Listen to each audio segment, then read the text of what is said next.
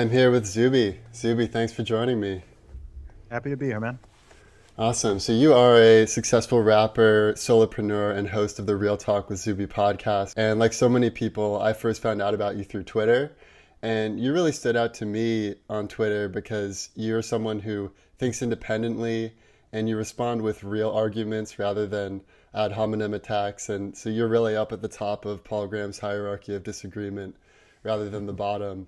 And normally it's really easy to pigeonhole people on Twitter as either being on the left or the right, where if you know one of their beliefs, you can kind of predict a lot of their other beliefs, but you really don't fit into any one box. So I really appreciate you just sharing your thoughts openly on Twitter and through this podcast. Thanks a lot, man. I appreciate that. It's something I've been doing a lot more of over the last 2 years. I used to sort of very consciously avoid doing it, but since I started doing it, millions of people have been responding to it, whether positively or negatively. So, yeah, I'm glad you appreciate it. Thank you. That's awesome. So I'd like to talk with you today about the future of solopreneurship. And for our listeners, a solopreneur is someone who runs their own business independently without the support of co-founders or employees.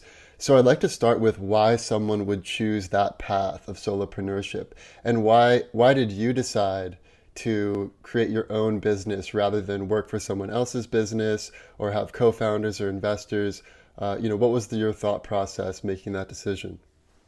Yeah, man. I mean, it's a few things. So I think the first reason why I and most people would do it is firstly out of necessity, right? So depending on what it is you do and what it is you want to do, it's simply not feasible right off the bat for a lot of people to get serious investment or to bring partners on board or to have employees, et cetera, whether that's due to not really knowing if your idea is going to work in the first place, to the fact that you may simply not need them, you likely you may not be able to afford certain things. So I think the primary reason for a lot of people, including myself, was just out of necessity, and also the desire to not want to seek anybody's approval or permission. So with me, I mean, when I started out, I started out just purely as a musician, and I figured, you know what, I don't need anybody's approval or permission to release music. Like, I was independent before being independent was cool, right? You know, when everyone is called unsigned, and by being unsigned, it sounded like you're waiting for a record label, right? You haven't reached it yet. You haven't made it yet. And I kind of just took on board I happily took on board the independent label, and I was like, I'm an independent artist. I don't call myself an unsigned artist. I'm just like, that suggests I'm looking for a record deal, and I haven't been for more than 10 years. So it's just like, I don't need anybody's permission to do this. I know my stuff is good.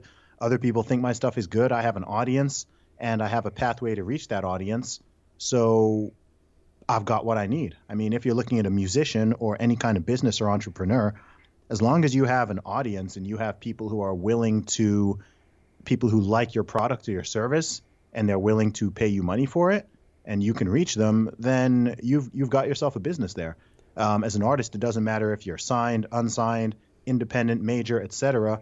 If you don't have a fan base, if you don't have people who want to not just listen to your music, but who are willing to support it financially and to come to gigs and buy merchandise, etc., to keep you afloat, then it doesn't matter what label you're with. There are thousands upon thousands of artists who are signed to all kinds of labels who I've never heard of, you've never heard of. Maybe they never even got to release their first album. And I am better known than there are lots of independent artists. There's lots of independent artists who are way better known than me, but there are plenty of independent artists, including myself, who are better known than plenty of people who are signed with record labels. And then beyond that, you've got the creative and the business reasons for it. So in terms of maintaining your own control, whether that's in terms of decision making, creative ideas, marketing, finances, etc., then the more you can hold on to yourself independently, then the better. You don't really want to be at the mercy of other people, whether that is record labels or outside investors or any.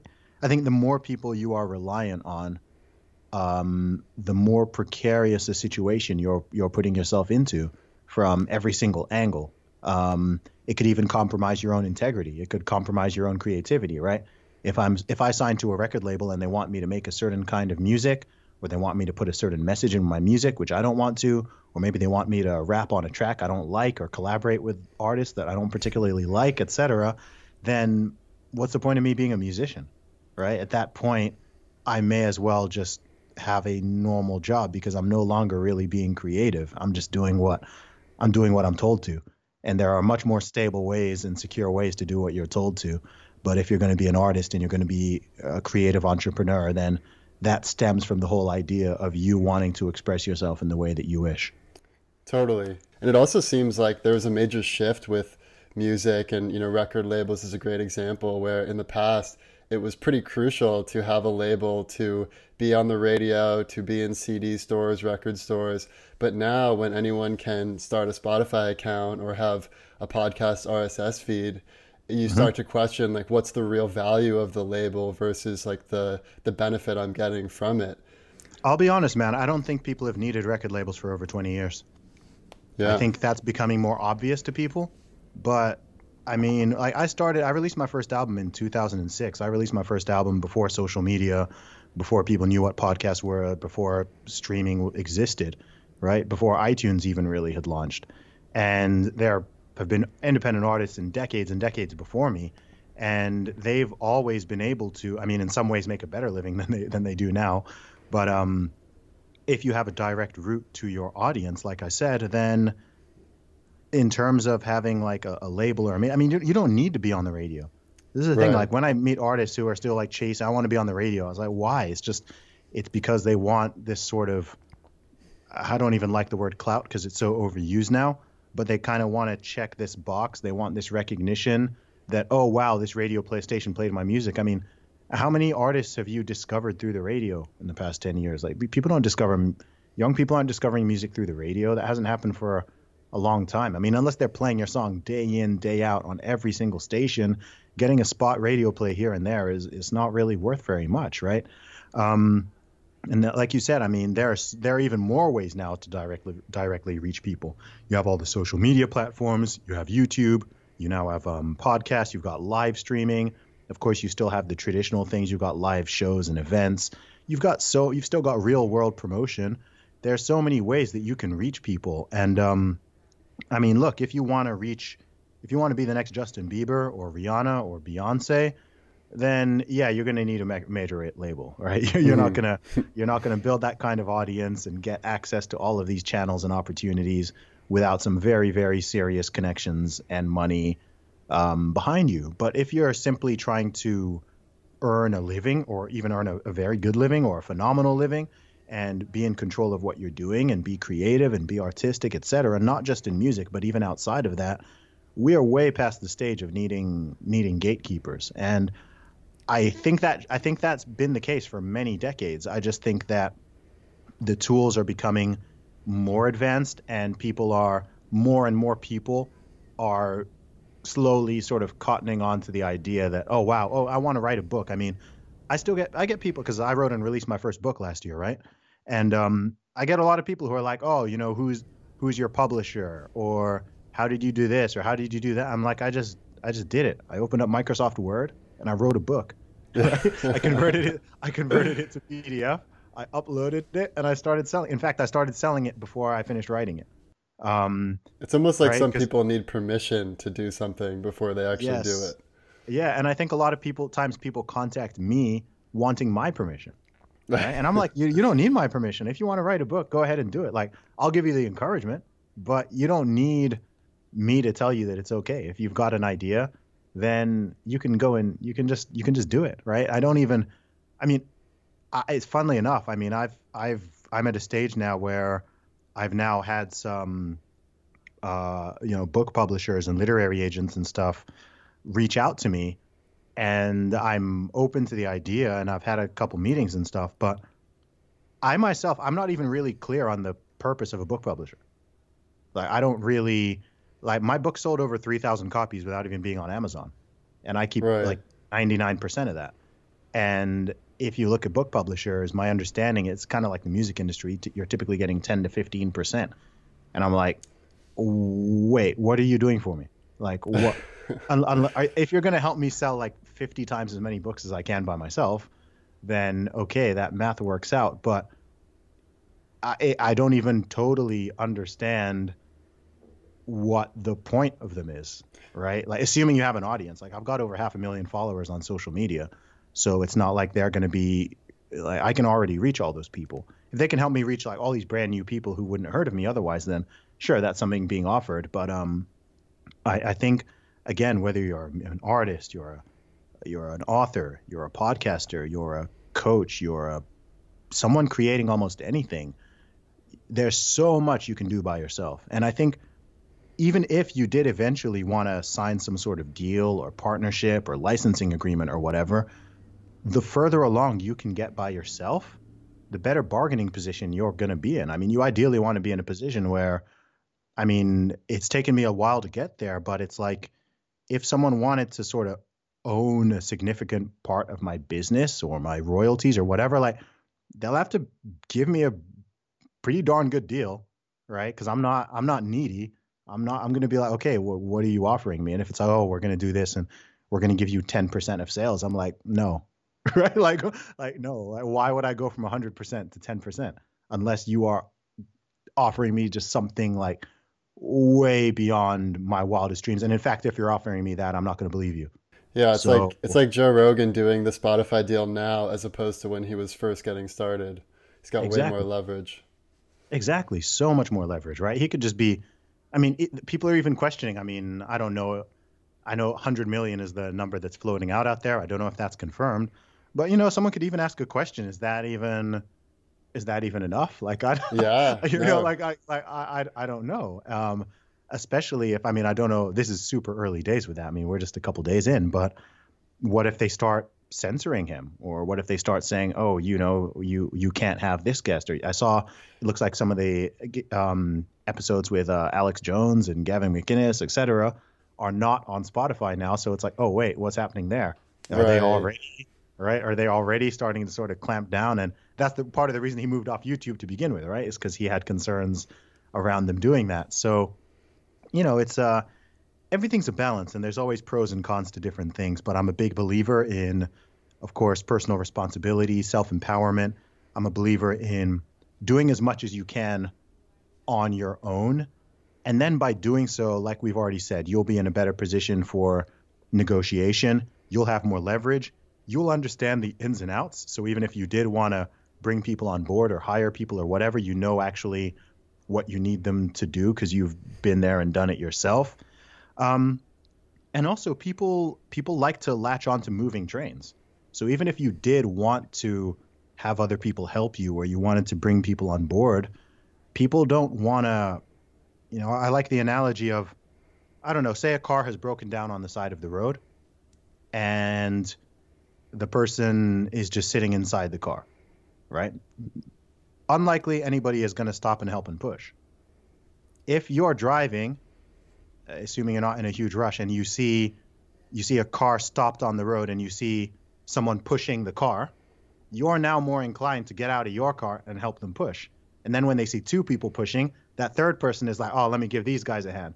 And eventually within a minute, you'll have 8 people all, pushing this car, one person steering, etc. But if you just see that person sitting in the seat twiddling their thumbs, it's like, okay, well, they're not helping themselves. They're not doing anything. You might not even know that they need help or that they exist or whatever. But if you go out there and you make some noise and you get the ball moving and you start pushing the car by yourself, you'll then start seeing more and more people want to reach out to you. Oh, now they want to interview you on their podcast. Now they want to collaborate with you. Now they want to do this. Now they want to do that. And it's because they can see your train is already moving. So it's like, oh, Yeah. cool. Let's jump on board the moving train and let's get this train moving even faster.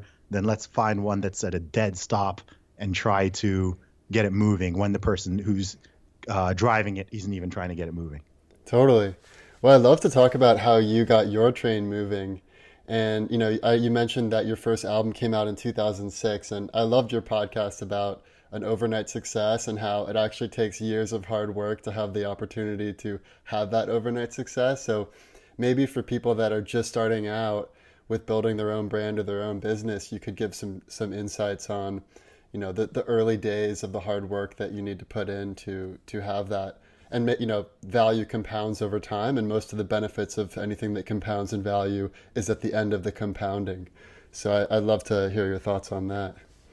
Yeah, absolutely. So for my own personal story, so I started rapping. I started rapping just for fun, out as a hobby when I was in my first year of university. I was traveling. I got bored in an airport. I just started writing down some lyrics and just having some fun with it, not taking it too seriously. I got back to university, and one of my friends had a basic recording studio in his bedroom. So I'd download music tracks off of the internet, and we just record tracks. And then once I had a few recorded, and I'd received a little bit of positive feedback from friends and family and stuff, eventually I reached a stage where I had enough songs to compile them together to make a short album, long EP. And so that's what I did. I took 8 of the songs that I'd made, and I did I took a photo. One of my friends took a photo of me, which we used for the cover, and I went online and I searched on Google, how do you get CDs pressed, right? And the very first, and I just put the whole thing together myself. And the first run of CDs I did, I just made 50 copies, right? So my first album was called Commercial Underground. I just started out with 50 copies. I invested 50 pounds. I made 50 CDs or something like that. And I just sold them to people in my circle. Obviously, people in my family wanted a copy. Family friends wanted a copy. My friends at university wanted a copy, etc. I sold 50 copies in probably about a week, right? Just people I already know, people in my inner circle. And then I took that money, and because I was selling them for £5 each. So it's like, okay, cool. I've made £200 profit. I went and I made more CDs, and I was just selling them in an ever expanding circle. So I started out with the people very close to me. And then, of course, word spread. People like, oh, Zuby released a CD. Awesome. Cool. I know Zuby. I like Zuby. I'll buy a CD. And I started spreading it out there until, and that helped me sell my first couple hundred copies.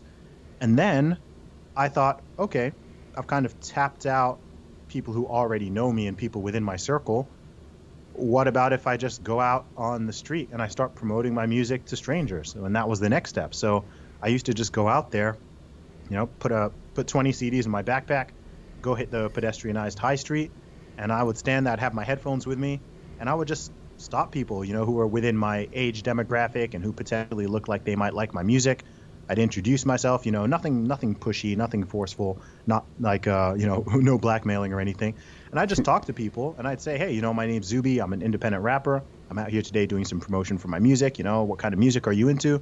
If they said they like rap, they like hip-hop, here, listen to a couple tracks. If you like it, here's my album. I'm selling these for only £5 each. If you want to get a copy and support an independent artist, then, it's up to you.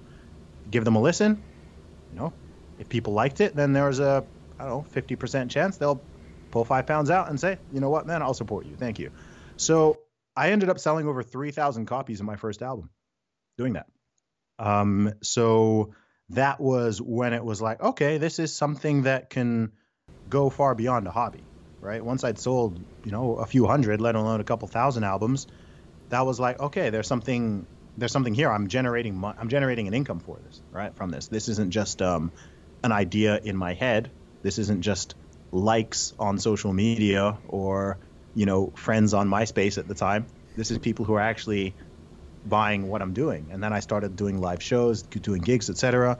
People would come to the shows. I started selling my I'm Down with Zuby or t-shirts, etc. And so that was the sort of real light bulb moment. And then over the years, I mean, we're talking like a whole lot of grinding over that, next decade plus. But that was really how it started for me. So what I always recommend to people is to start with people who like before trying to sort of reach the entire world, trial what you're doing amongst people who are already in your circle. This doesn't necessarily mean this is going to be, in the long term, this is going to be your sort of core audience or your core customer base or something.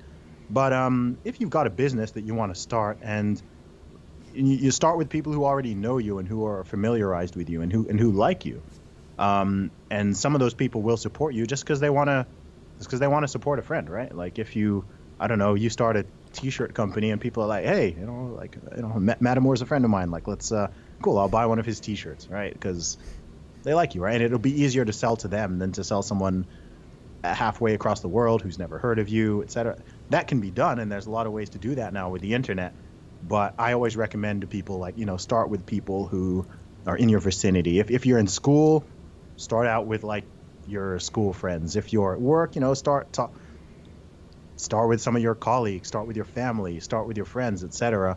And then you'll at least have a decent idea most of the time if what you're doing is viable and if people actually like it and what they do like about it, because then you can iterate over time. You can make improvements. You can do things better. You can even see if is your pricing right? Are you charging too little? Are you charging too much? Right? You don't want to be underselling yourself. You also don't want to be charging so much that people don't want to buy. And so you can kind of get all of those kinks out relatively early before you start trying to promote yourself out there to more and more people.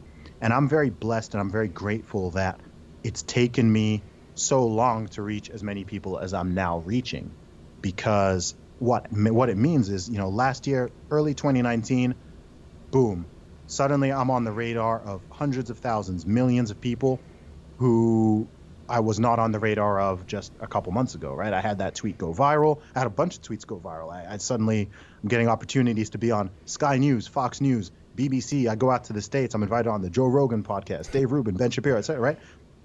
If I had all of those opportunities a few years ago, I just wouldn't have been ready. Do you know what I mean? Like, I wouldn't have been ready. I didn't have the time to hone my message and to really understand what I'm about and gather my own thoughts and know what message I want to put out there and learn what it is that people like about Zuby. What is it they like about my music? What is it they like about my personality? What is it they like about my commentary and the things I do? Like, it's taken me over a decade to, and I'm still perfecting stuff, right? But I'm now at a stage where it's like, you know what, you could put me in front of anyone, any interviewer, any whatever, and I will come across as confident and self-assured and like I know what I'm talking about, right? Not long ago, if it's like, okay, we want you to be interviewed by Ben Shapiro, we want you to be interviewed by Brett Weinstein, I'd be like, oh crap, like I'm not ready for that. You know what I mean? I'm ready, like I'm not kind of ready for that. Whereas now it's like, okay, cool, like I can talk to any of these people and I will learn from them as much as they're learning from me. And I've sort of gone beyond just being a rapper to being respected for other things and reaching a certain level. So I've got my own confidence, etc. So we always want things to happen. I guess moral of the story is, including myself, we always want things to happen super duper quickly. And trust me, when I was like 18, I was like, man, I want to blow up by like 21 and I want to do this. And it's like, man, don't try to jump the gun too hard, because you want to make sure that when opportunities are presented, that you have the opportunity to maximize it, right? Before you try to bench press 300 pounds, make sure you can bench press 200, right? If your max is 150 and someone puts 300 on the bar, you're going to get flattened. So you need to build up. You need to build up to it so that you can, keep pushing yourself out of your comfort zone a little bit. And then over a long period of time, 3 years, 5 years, 10 years, 15 years, you'll then just be so much more prepared mentally, physically, even emotionally, right? I mean, I get a lot of questions now because like I'm very prominent on social media. I mean, just my Twitter does like 100 million impressions a month, which is insane. So I get a lot of love. I get a lot of praise. I also get all kinds of hate, insults, abuse. I get all this horrible stuff every single day. And I get a lot of people like, man, dude, how do you even deal with that? And I'm like, man, it's been a slow build over the past 13, 14 years. So whether it's praise or it's criticism, I can deal with that without going like psycho and becoming depressed and whatever. Totally. Yeah, that reminds me of this story of Picasso when he was somewhat, when he had achieved some level of fame, he was in a cafe doodling of a woman, and the woman came up to him and was like, "Hey, could I buy that from you? Like, how much?" And he's like, $5,000, which was a ton of money in the time. And she's like, $5,000, but it only took you 10 seconds. And he said, "No, madame, it took me a lifetime." Yeah. It's that Real same talk. that same notion. So, what would you say to someone who wants to start their own brand, their own business, but they're not sure what they want to do? Like, what would you recommend for finding what it is that is your life's passion? Is it building a talent stack? Like, what are the elements for getting started? Mm. I mean, hmm. I somewhat think that it should be slightly the other way around. Like, I think that you should already have an idea, and having the idea is what sort of drives you to want to go and do your own thing. Otherwise, I think it can be sort of just more led by ego, perhaps. So if someone is, say, working like a normal 9 to 5, and they're just like, oh, I want to do my own thing, but they have no idea what it is they want to do, then that's not super helpful.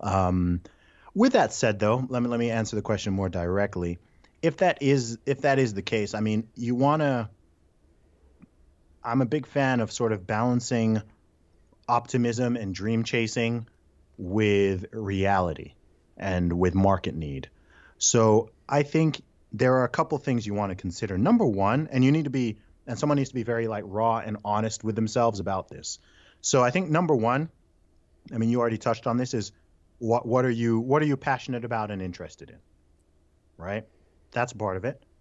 Another big one is, what are you good at, Mm, right? It's all good to be passionate about basketball, but unless you're like incredibly amazing world class at basketball, you're not getting into the NBA. It doesn't matter how passionate about it you are. You have to be incredibly good, right? You might be passionate about dancing, but are you an incredible dancer? If not, then you're not going to be a professional dancer. So you have to temper the passion with, okay, but what are you good at? And then the third part is, what do people want and value, right? mm, Because if you're talking about a business rather than a hobby, here's a big one. You also want to think, are you talking business or are you talking hobby? Because those take two different hats. Because once you're a hobby, all you need is number one. All you need is to be passionate, yeah. right? So if you want to just play basketball as a hobby, you want to swim as a hobby, you want to do weightlifting as a hobby, absolutely fine. There's nothing wrong with that. You want to play guitar as a hobby, totally fine. There's nothing wrong with that.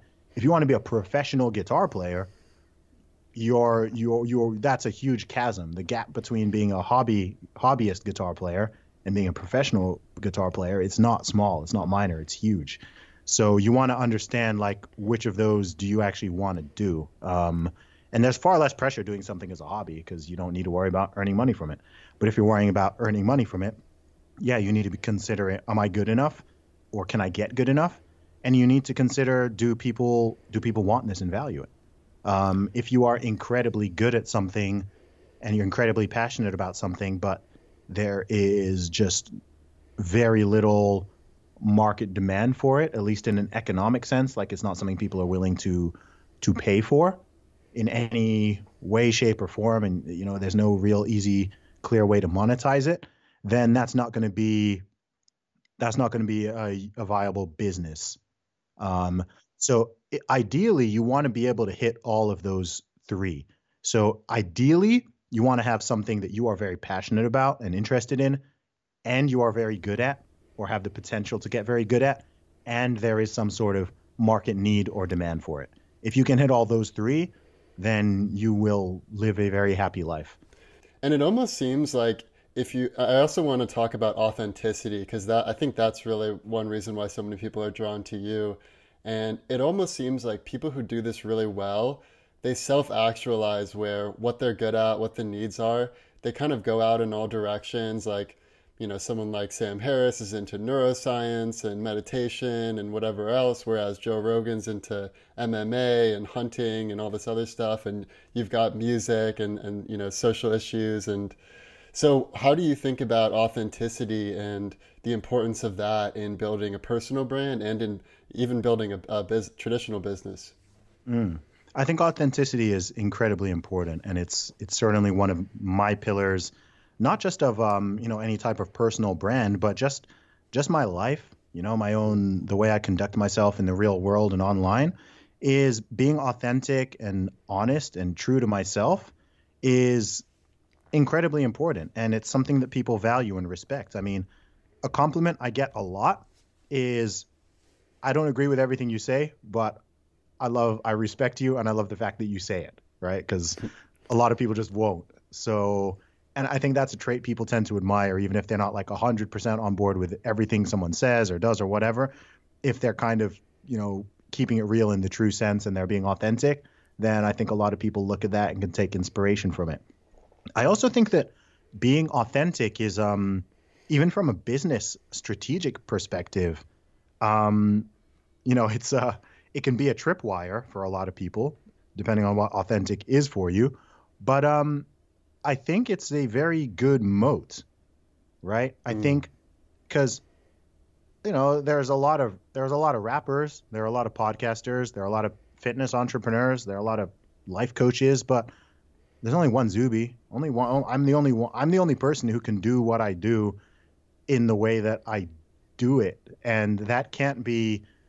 Someone could take all my social media posts and create some account and start copying and pasting the stuff I put out there and trying to copy the way I rap or trying to copy the way I do this or do that, but it's always going to be inferior, and nobody can. You can't out Joe Rogan. You can't out Sam Harris, and you can't out Zuby, because, you can see people who are inspired by them and who might try to sort of take some stuff from them or be like them, but it's always going to be an inferior version, and it's never going to be quite as authentic. Whereas if you are just you, honestly, then no one can copy it. It's like copy protection, right? It's like right? There's things that people can copy, but as an individual, as a whole personality, no one can totally copy that. And then also, and this is something people don't really talk about, but something I'm really seeing now, especially, is it also protects you by not allowing your audience or other people to hold you hostage, right?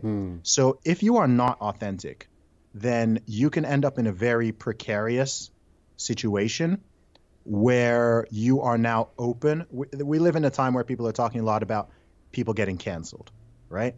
And I get a lot of times, oh, Zuby, are you worried about getting canceled? I'm like, I can't get canceled by my audience because I haven't cultivated the type of audience that would cancel me, right? So let's give a real example. So, from 2006 up until about 2018, I was always very publicly apolitical. So I didn't share a lot of my thoughts on social issues, politics. I barely shared anything about, let alone religion or anything that was kind of touchy or potentially contentious or polarizing, etc. I was like, you know what? I'm a rapper. I'm a musician. It's not my business. I don't want to polarize people. I don't want to get involved in any of this. And maybe that was smart. Maybe I should have kept doing that. But in 2018, for various reasons, I started to wade more into cultural conversations and go beyond just being a rapper to someone who, to be honest, now, if I'm being frank with myself, I'm probably better known for my social commentary and interviews and other things like that, my perspectives on stuff, than I am directly from my music, which is fine. So let's say, and I'm someone who's I'm pretty outspoken on certain things. Like you said, I'm not straight down the line on any one thing or another, but by Western standards, by UK US standards, I'm more right of center. Certainly than most people in my industry. Most people in the music, creative, entertainment world, which is ever hardcore liberal dominated. Yeah. 90% plus or something. At least it appears that way. It might not truly be that. And so let's say, for example, that I had built my career pandering to, pandering to more liberal stuff, pandering to SJWs, pandering, putting up pride flags every June, Black Lives Matter, using every trendy hashtag, like a lot of these celebrities and artists and whatever do, right? What if I'd done all that and then I wanted to actually be truly myself, right? I can't now. I'm like a hostage. So I'm now pretending, I'm just living a whole life where I'm pretending to support causes I don't support. I'm pretending to believe things I don't believe. I'm pretending to support political candidates and philosophies that go against what I actually believe in. And by the way, there are a lot of people in this situation. There's a lot of closeted conservatives out there who, on the surface of things, you won't even know they're conservatives but they've just been playing the game so long that they're freaked out to even change because they don't want to get canceled. They don't want to lose their audience. They don't want to lose whatever. And they've sort of built this house of cards. They've built their whole house on very shaky ground because now they just have to go with the whims of whatever seems to be popular and mainstream. And, if they don't post the black square on Instagram, their fans are going to harass them because why didn't you post the black square? If they don't put hashtag BLM in their Twitter bio, this just happened to the guy from 21 Pilots today, right? They said, why aren't you using your platform to speak on Black Lives Matter?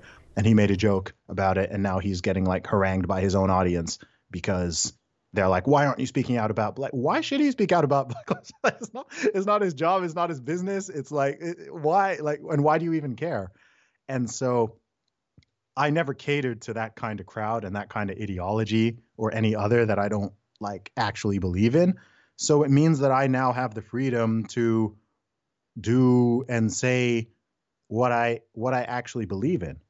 And like there's no people in my audience, people in my followers know this, right? They know like, okay, Zuby's going to be Zuby. I'll probably agree with him most of the time. I probably won't agree with him like every single thing he says. I don't agree with absolutely everything I say. So I don't expect anybody else to agree with everything I say or whatever. And it's like the same with, people I follow, people I like, people I respect. There are no two human beings on earth who are direct clones of each other. So I think the best position to put yourself into and the safest one in the long term is to, it comes back, like you said, to authenticity, because then, of course, you've got this moat where people cannot copy you, but you've also built your house on a solid foundation so that if you, and it also gives you room to grow and to change your mind, right? Like people are not static, right? Our views change, our ideas change. You get older, you get different experiences, you learn different things. And it's like, there's nothing wrong with changing your mind. There's nothing wrong with, I used to think this, and in hindsight, I don't think that was correct. Or I had this conversation with this person and they changed my mind on this or whatever. And it's like, cool, you can do that now. And you see it with people. I somewhat had this conversation towards the end of my Joe Rogan interview, because I've been listening to his show for a long time. And I remember going back a few years ago, like he used to be like very, very negative and antagonistic towards religion in general, right? He was very sort of, staunch atheist, and it was like this whole religion thing is just stupid, right? That was kind of his viewpoint. And after having a lot of conversations with different people, some atheists, some agnostic, some religious, etc., you've seen Joe Rogan himself. He's, as a grown man, you've seen him sort of evolve and become more open-minded on some of these things. So even if he doesn't, it's not like he's like converting to Catholicism or something, but it's like he can understand now why someone would believe this or the value that they get from it or this or that. And it's just a much more open-minded, empathetic perspective. So you might have some people who are like, oh, I don't like the fact that he's become more open-minded on this thing or whatever. But it's like, no, that's a good thing. That's room to evolve. You can do that. And it's normal. Like I'd imagine, and, I'm hoping I keep my podcast going for the next 10 years. And, in 10 years, I might listen back on some of my old podcasts and be like, oh, like, nah, I was not right on that one. You know what I mean? Yeah, like, I'm the same way. Exactly. My thought has changed on that or whatever. And that's fine. That's growth. So I don't think you want to paint yourself into such a small corner, an echo chamber, that you're just locked. You're just locked into this thing, and you can't even kind of look at yourself in the mirror, honestly, because you're just faking it every day, and you're putting out stuff you don't really believe in, and you're just doing stuff to appease people and to make people happy. And that if you veer out of that, that they're going to get mad, and it's not a situation I'd want to be in. Yeah. You also made this distinction in one of your tweets about being woke versus being awake.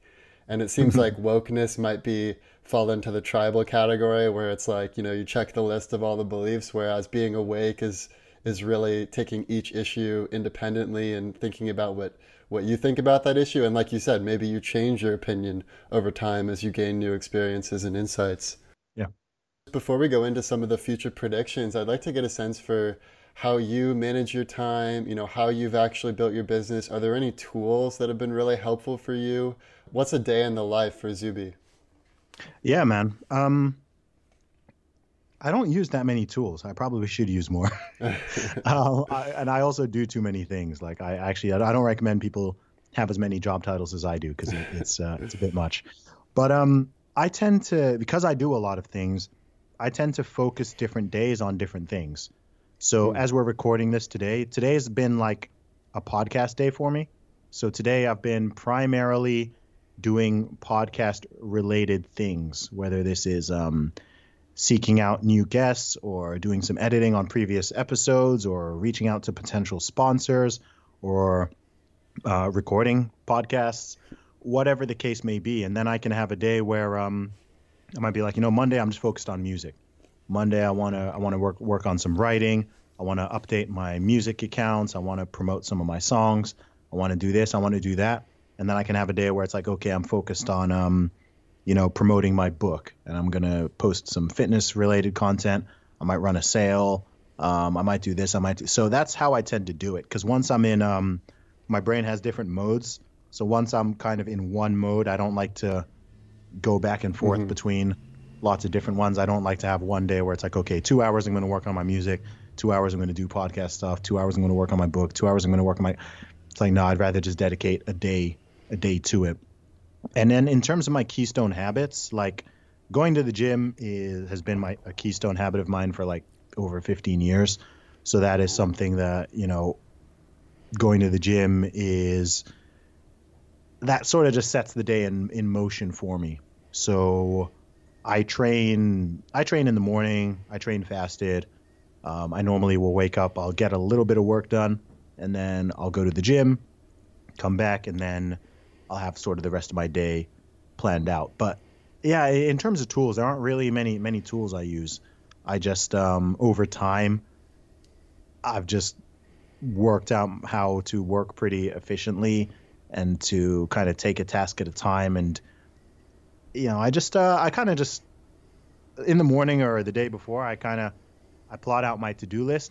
I'll normally have like 1 to 2 major things per day that it's like, okay, I absolutely want to get this done. And then I'll have a bunch of like smaller ones.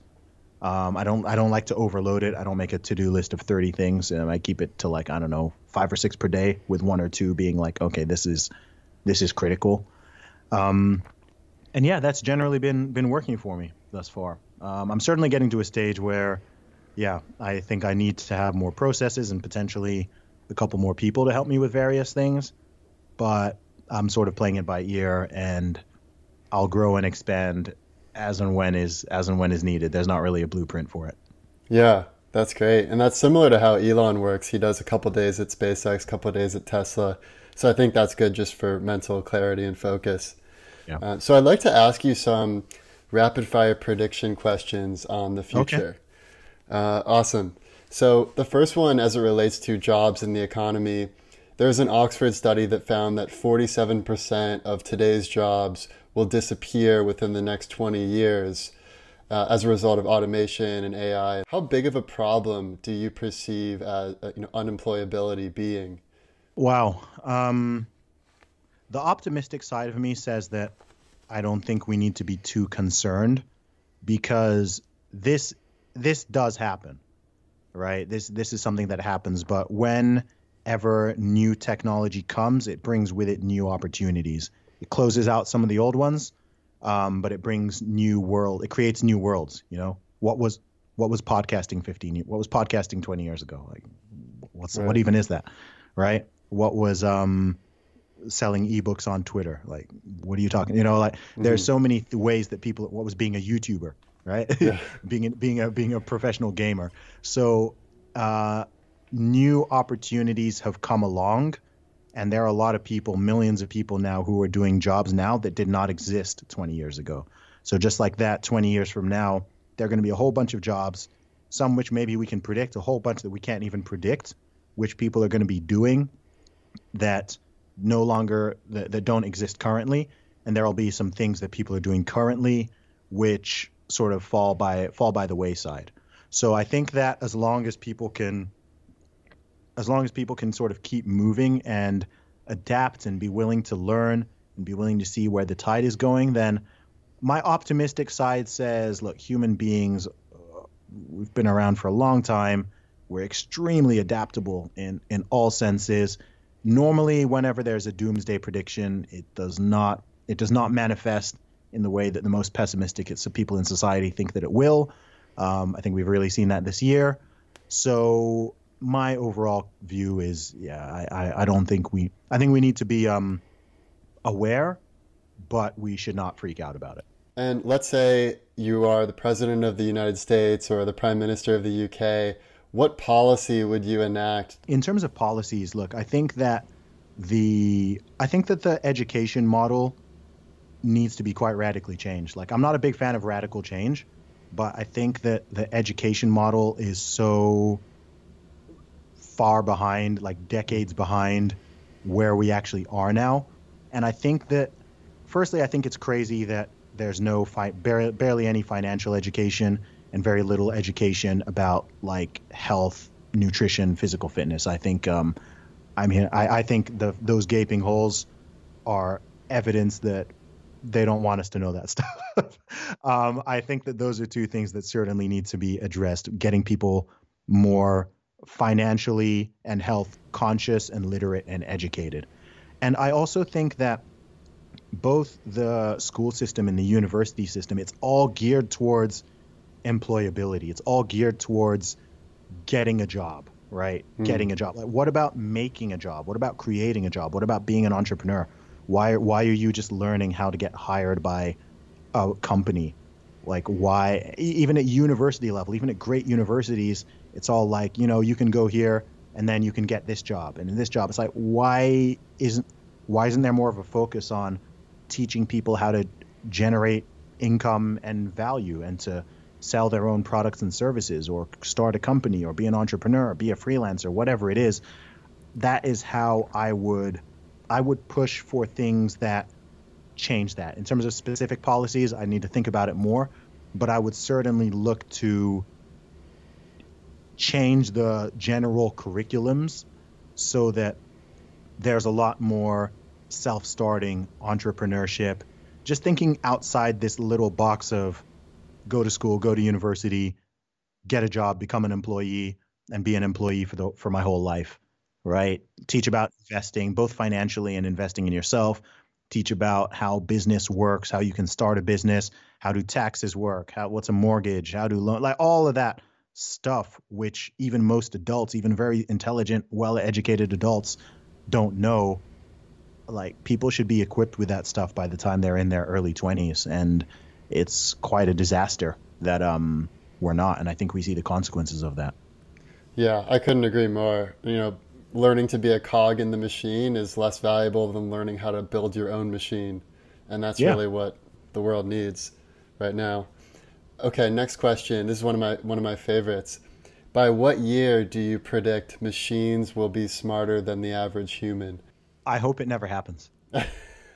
Honestly, I hope it doesn't happen. Honestly, like that's a terrifying thought to me. Do you think it won't happen, or you just hope it won't? Man, I don't even know. I mean, I think it'll happen in certain things, but I think that there are some things that humans that can't really ever be replaced. And like I said, I don't know why we would even want to, and I don't think it's a good idea. Like, I'm someone who thinks that this might be the conservative side of me, but I think it's sensible. I don't think that just because science can do something that we should always do it. Like, I think science should really like push a lot of boundaries, and we should experiment with, like, there's a lot of cool stuff that can be done and achieved, and there's way, way, way more room for growth. But I don't think that we should, I don't think that just because science can potentially achieve something, we should necessarily strive to achieve it. I don't know. That's kind of my thought. And I know there are some people who strongly disagree with that, and they just think that there's absolutely no limits and there's no whatever. I think that there are a lot of ethical concerns and moral concerns, and yeah, just stuff that we should be careful with. Whenever human beings start playing God to like a ridiculous degree, I get very nervous around that. So when I see stuff like people trying to become immortal and stuff, I'm like, no, let's not go there. Or like trying to like, clone your consciousness into another. Like, there's some stuff I'm just like, I don't see this going well. Like, I don't, I don't. Or Yeah, like you it's said, like every Greek myth warned us about trying to do that. yeah, or like you said, making machines or robots that are better and stronger than us and smarter. Like, why would they not just genocide us? Like, you know what I mean? Like, why, what would be their purpose for keeping us around?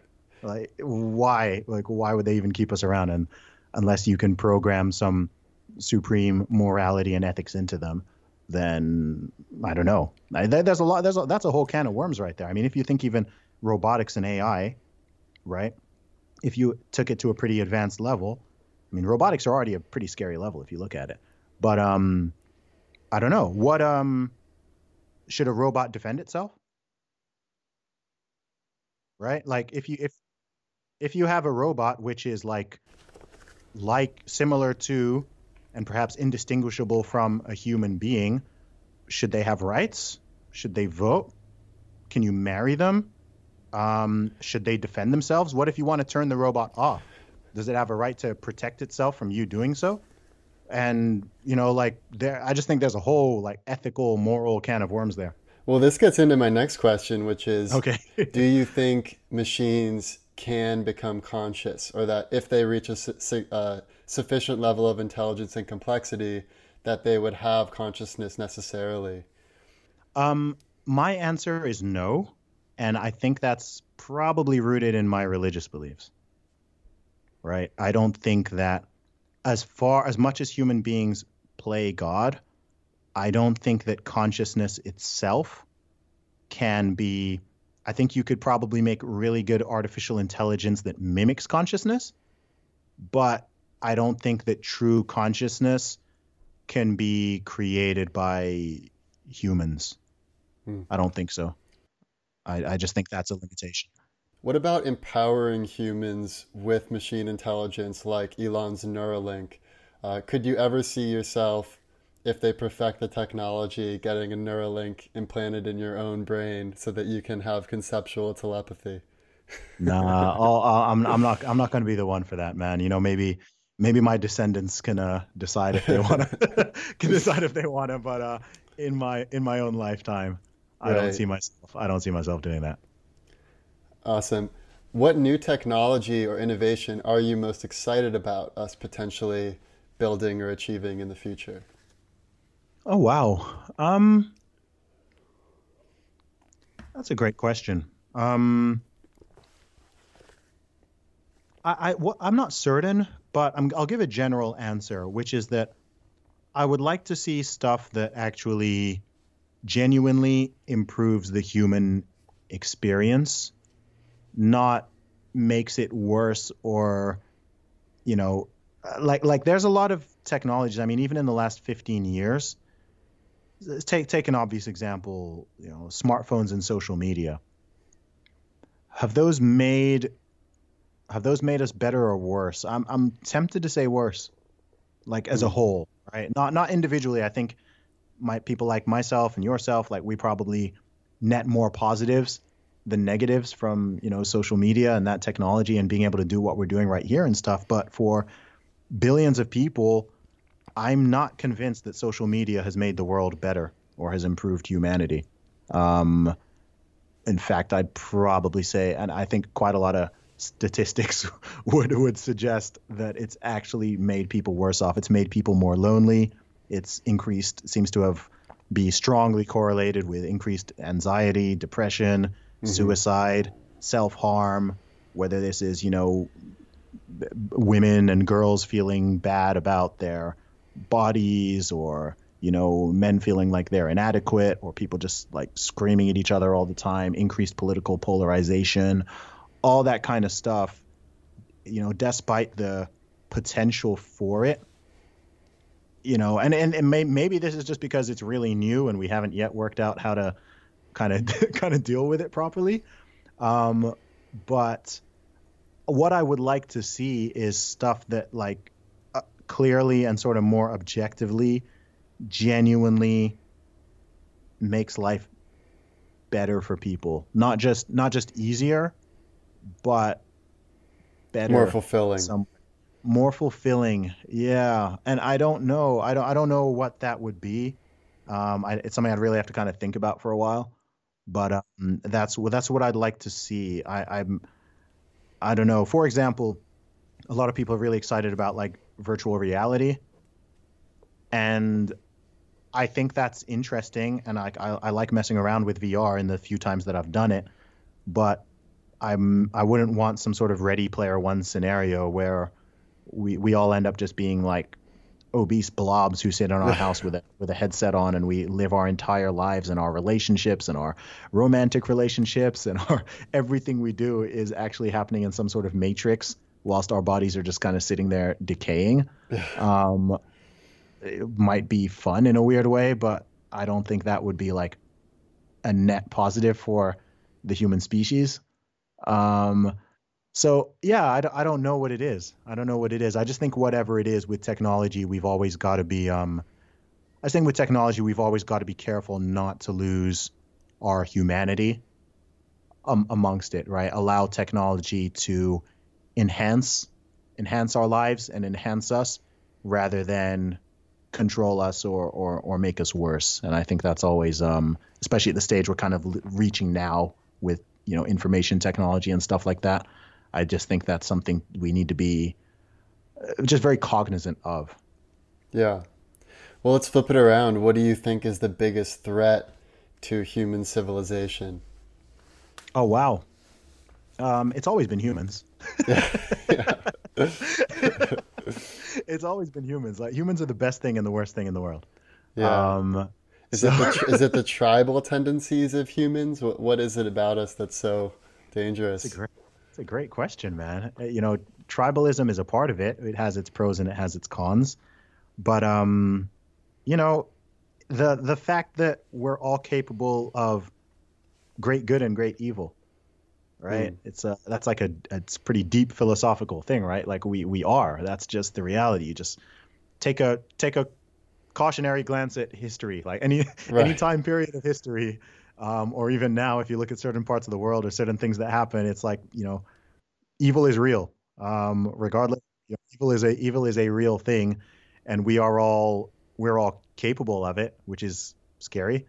So yeah, I think the greatest threat is always the fact that I think the greatest threat, and I think we've seen this year. I think this has been a really insightful year in many ways, and I think it's important to know that stuff can go from like good and civil to sort of crazy and seemingly uncontrollable and very difficult to understand very, very rapidly, especially when people are scared. Like when human beings are like afraid and they're in like large groups, like Lord knows what can happen, right? There's so much. You've seen that all this year, right? From the pandemic and the panic and the way people responded. It's fighting each other over toilet paper, and they all gun sales rocketing up in the U.S. People burning buildings, looting, rioting. Like, whoa! Like we've just people calling their neighbors, calling the police on their neighbors because they are sunbathing in their garden. Like people getting arrested for standing too close to each other, not wearing masks in public. Just last year, if someone told you what 2020 was going to be like, you'd be like, "What are you talking about? Like, come on, like that's far fetched. Like, they're not going to do that. That you talk like entire states in the USA are going to be like on lockdown, and if you leave your house or you open your business, you're facing potentially being arrested and partly like that can't happen. That's America. Like, we don't live in, like so. Yeah. Yeah, and seeing these videos of people fighting in the street and like all this crazy stuff. So again, I'm very much an optimist. Like in the last couple minutes, I've probably sounded quite pessimistic, but I'm very much an optimist. I just think like human beings always need to just be vigilant of like our own dark side. Like be vigilant, Hmm. be very conscious of our own good side and do everything we can to promote that and help each other and build things and lift people up and encourage each other, etc. But also just be aware that like, oh wow, stuff can go sideways for all sorts of different reasons. Um, and we just need to be like, we need to be aware of that and recognize in ourselves and other people when it's like, okay, that dark side is coming up, and we need to be careful with that. Especially, in fact, especially as technology gets better, right? We got nukes now, so hopefully that means there's never going to be a World War III. Because if there were, the consequences could potentially be far worse than they were with World War I or World War II. But technology is going to keep on advancing, and we're going to come up with better and better ways to kill each other. And like, so we just be like, yeah, Autonomous we'll, weapons are terrifying to think there's all about. sorts of terrifying stuff. Yeah, exactly. So it's like we just need to be, if someone like has watched Black Mirror or something like this is probably that's why do you watch Black Mirror? Yeah, I love that show. Yeah, that I think that's why it's so interesting, right? Because it's far fetched, but it's not that far. It's Right. like you It's you like, can wow, actually this is see. gonna be like 2 years from now. Yeah, yeah. You can literally see everything in that. Is like, oh crap, like that could actually happen. That's not like so far fetched that like I can't imagine that. It's like, okay, that could happen, and we're kind of getting to the technology where that could happen. Um, so yeah, that's my thought. I think the most encouraging thing, but also the greatest threat is always humans. I'm not really so concerned about anything environmental or sure that could happen, but yeah, I think humans are humans are most likely to be the cause of human extinction, so we should be careful. What would you say is the worst case scenario for the future of solopreneurship? Worst case scenario.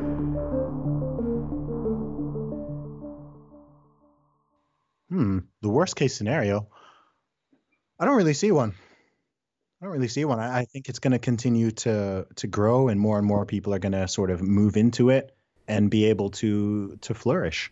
I think the question is to what degree and to how many people, how many people are going to get involved and how many of those people are going to be successful. I think the worst case scenario is that it's not as many as it could be, or I may like it to be. And I think the best case scenario is, a lot, millions and millions more people, not just in the Western world, but in current developing countries, et cetera, realize all the opportunities out there, and we form a better, I don't know, I guess global market of ideas and services and products, and we've just kind of got all these little mini economies everywhere, which are all interconnected, and people can all help each other out, and people can find what they're looking for. I think that's going to happen. One area where I would love to see this happen, actually, we kind of touched on this, is education. I'd love to see over the next couple decades. I'd love for the way people learn and get accredited. I think the accreditation is the big one, assuming that's considered even important in some time. I think that's a huge area where there's just a lot of potential for stuff to really change. I don't think the digital revolution has really happened properly in education yet, in the same way it's happened in lots of other industries. Yeah. And what's your best case scenario? So I also I'm curious if you have thoughts on, there's this book called Bullshit Jobs where they talk about the rise of all of these jobs where you basically are waiting until it's 5 p.m. and you're like scrolling through Facebook, and maybe you get like an hour or two of actual work done, but really it's more work theater. And it Mm. does seem like since the pandemic started, a lot of those bullshit jobs have fallen away and people are now creating things that have more value. So Mhm. I'm curious of your best case scenario for the future with that in mind. Best case scenario. Yeah, I think the best case scenario, like I kind of touched on, is more people being able to. Firstly, I think more people being able to work from home or work with flexible hours, just more flexibility, right? Again, I think the idea of everybody or most people needing to commute sometimes a couple hours to get into a workplace and sit in traffic and be in an office between some fairly arbitrary hours, etc. I think that's an increasingly outdated, outmoded idea. I think it's absolutely necessary in certain things, in certain industries and sectors, but for a lot of them, it's not. And we've kind of been forced to find out that it's not. I mean, I realized this a long time ago, but for people who are really in that world, perhaps they didn't. But now people are saying, oh, okay, we can do Zoom meetings, we can have more flexible work schedules, we can communicate, we can do video calls, we can do this, we can do that. So I think the pandemic on the plus side has accelerated that, and I think people are a lot more comfortable with it. So I would like to I'd like to see people, like, I'm very pro family, and I'd like to see people, husbands, wives, parents, fathers, mothers, children. I'd like to see families actually be able to spend more. We've had these last couple decades where it's sort of been the norm for parents to, spend so much time away from their children, and to some degree have them be raised by other people or other organizations, etc. I'd love to see a situation where, like, families can spend more time together, and parents can see their kids more, and kids can see their parents more, and people are still working and earning money and being productive and so on and so forth, but it's a lot more flexible, and it's sort of generally better for people's mental health and physical health and relationships and all that kind of stuff. That's an area where I think the technology, rather than being something that's like a potential danger, could, offer a real big upside. Yeah. Think of people who, I mean, how many fathers and husbands around the world, or even mothers, but more likely men,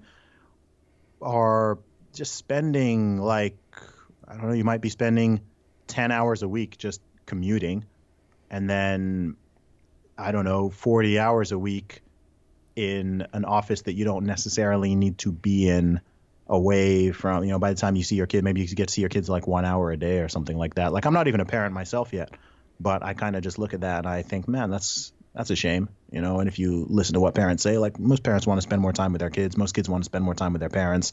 They don't want to be missing all that time.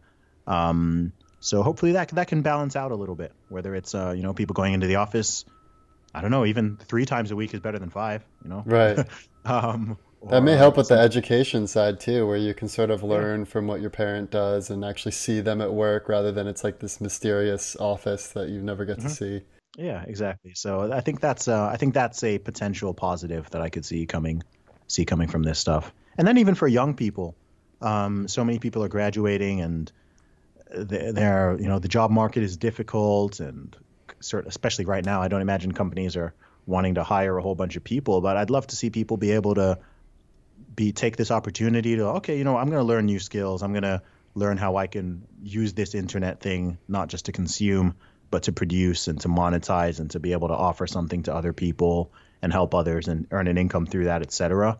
A lot of us have learned how to do this over time, and I'd love to see more people learn how to do that, so that they can have their laptop with them or their smartphone with them, and they can earn money from it. They can create cool stuff with it, and rather than it just being this sort of source of amusement and consumption, have it be a source of income and production. Yeah, that's great. Well, let's bring it home with the most likely scenario. Most likely scenario.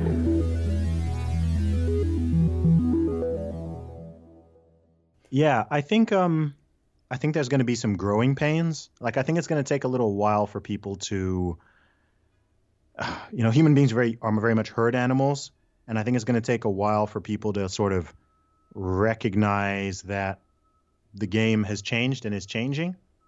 Some people worked this out 10 years ago, some people worked it out 20 years ago, but I think most people are still locked into things being the same as it was for their parents or for their grandparents. And it's like, no, it's not, and it hasn't been. Right. You know, your grandparents probably could have, you know, your granddad could probably just, okay, I'm gonna just work in this field, work in this industry, and just do that job for like decades and retire, and boom, done. Like very simple.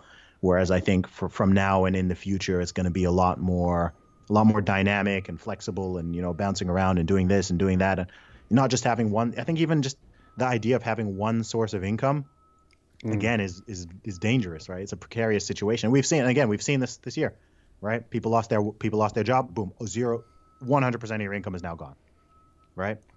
I'm a musician. I haven't been able to do a gig this whole year, but I've made more money this year than I've already made more money in 2020 than I did all of 2019, despite the fact I haven't been able to do a single gig or a single live event. Right? Yeah, it's more anti-fragile having multiple streams. Far more anti-fragile, right? Because I do a lot of different things. So I've still got, okay, I get that one source temporarily shut off, but there's all this other stuff I can do, in which I can in fact double down on because I'm not doing that other stuff. So I can keep that going. I have other musician friends where they make most of their income from live shows.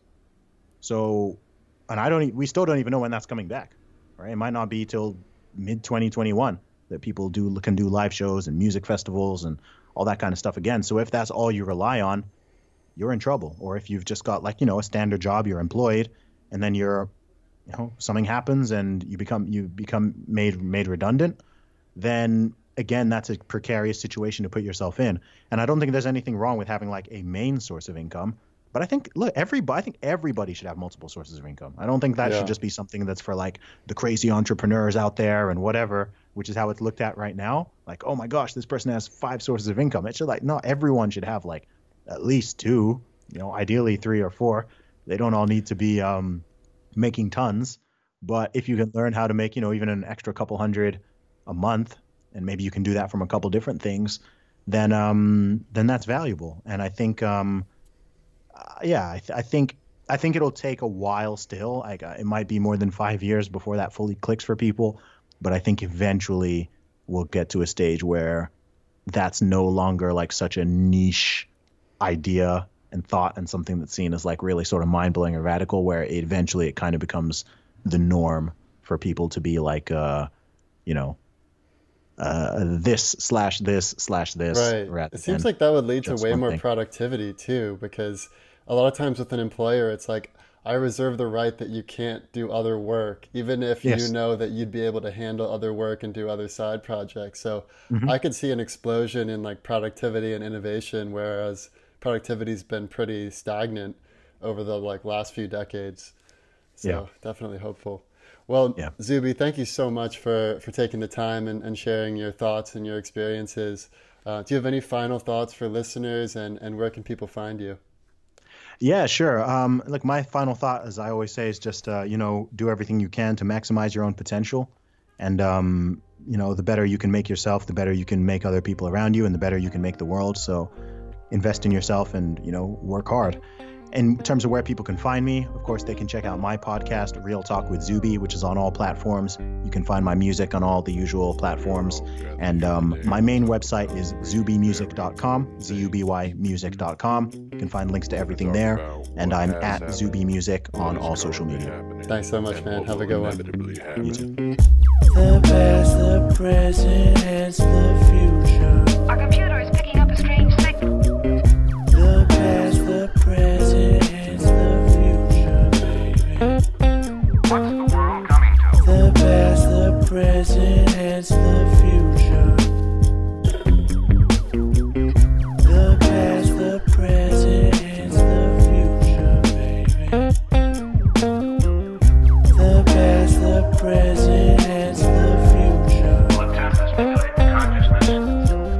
The past, the present, and the future, baby. Behind this strange signal is an alien The intelligence. past, the present, and the future.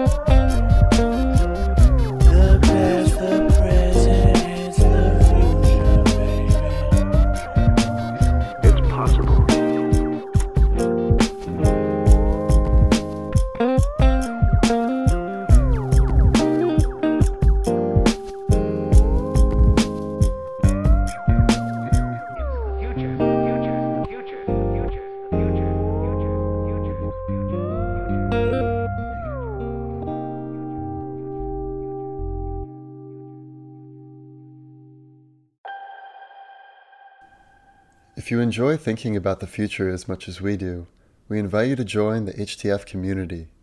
Simply go to hencethefuture.com, scroll to the bottom of the homepage, and add your email address next to the button that says Enter the Void. You can also follow us on Instagram and Twitter at hencethefuture. And, most importantly, we encourage you to please rate and review the show in Apple Podcasts if you haven't done so already. Our team reads and appreciates every single review. Thank you again for listening to today's episode and for staying curious, and we'll see you next week.